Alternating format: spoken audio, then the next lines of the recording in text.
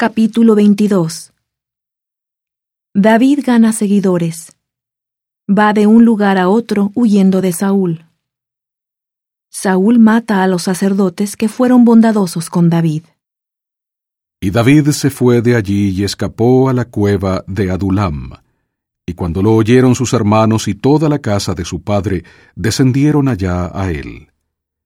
Y se juntaron con él todos los afligidos, y todo el que estaba endeudado, y todos los que se hallaban en amargura de espíritu, y fue hecho jefe de ellos. Y tuvo consigo como 400 hombres. Y se fue David de allí a Mispa de Moab, y dijo al rey de Moab: Yo te ruego que mi padre y mi madre estén con vosotros, hasta que sepa lo que Dios hará de mí.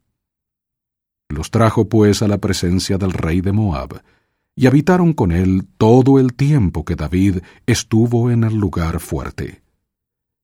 Y el profeta Gad dijo a David: No te quedes en este lugar fuerte, anda y vete a la tierra de Judá. Y David partió y llegó al bosque de Aret. Y oyó Saúl que se había sabido de David, y de los que estaban con él.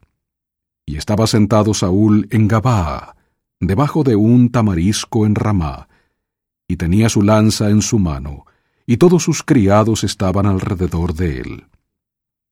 Y dijo Saúl a sus criados que estaban alrededor de él: Oíd ahora, hijos de Benjamín. ¿Os dará también a todos vosotros el hijo de Isaí tierras y viñas, y os hará a todos vosotros jefes de millares y jefes de centenas, para que todos vosotros hayáis conspirado contra mí? ¿Y no hay quien me descubra al oído cómo mi hijo ha hecho alianza con el hijo de Isaí? Ni hay ninguno de vosotros que se conduela de mí, y me descubra cómo mi hijo ha sublevado a mi siervo contra mí, para que me aceche como lo hace hoy.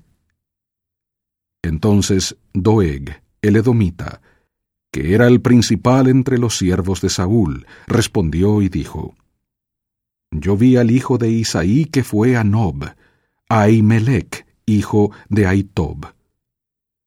Y éste consultó a Jehová por él, y le dio provisiones, y también le dio la espada de Goliat, el filisteo. Y el rey envió a llamar al sacerdote Ahimelech, hijo de Ahitob, y a toda la casa de su padre, los sacerdotes que estaban en Nob, y todos vinieron al rey. Y Saúl le dijo: Oye ahora, hijo de Ahitob. Y él dijo: Heme aquí, señor mío.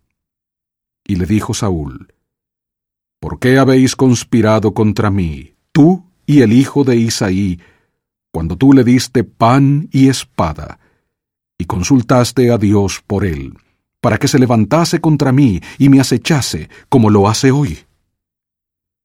Entonces Ahimelech respondió al rey y dijo: ¿Y quién entre todos tus siervos es tan fiel como David, que además es yerno del rey, y jefe de tu guardia, y es ilustre en tu casa? ¿Acaso he comenzado yo desde hoy a consultar a Dios por él? Lejos sea de mí.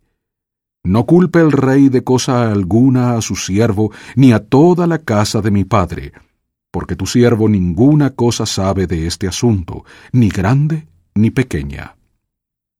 Y el rey le dijo: Sin duda morirás, Ahimelech, tú y toda la casa de tu padre.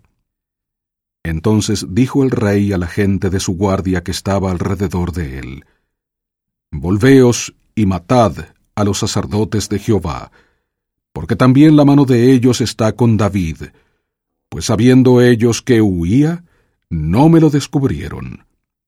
Pero los siervos del rey no quisieron extender sus manos para matar a los sacerdotes de Jehová. Entonces dijo el rey a Doeg: Vuélvete y arremete contra los sacerdotes. Y se volvió Doeg, el edomita, y arremetió contra los sacerdotes, y mató en aquel día a 85 hombres que vestían efod de lino. Y a Nob, ciudad de los sacerdotes, hirió a filo de espada, tanto a hombres como a mujeres, a niños y a niños de pecho, bueyes y asnos y ovejas, todo a filo de espada. Pero uno de los hijos de Ahimelech, hijo de Ahitob, que se llamaba Abiatar, escapó y huyó tras David. Y Abiatar contó a David cómo Saúl había matado a los sacerdotes de Jehová. Y le dijo David a Abiatar: Yo sabía que estando allí aquel día Doeg, el edomita, ciertamente se lo había de hacer saber a Saúl. Yo he ocasionado la muerte a todas las personas de la casa de tu padre. Quédate conmigo, no temas. Quien busque mi vida buscará también la tuya, pero conmigo estarás a salvo.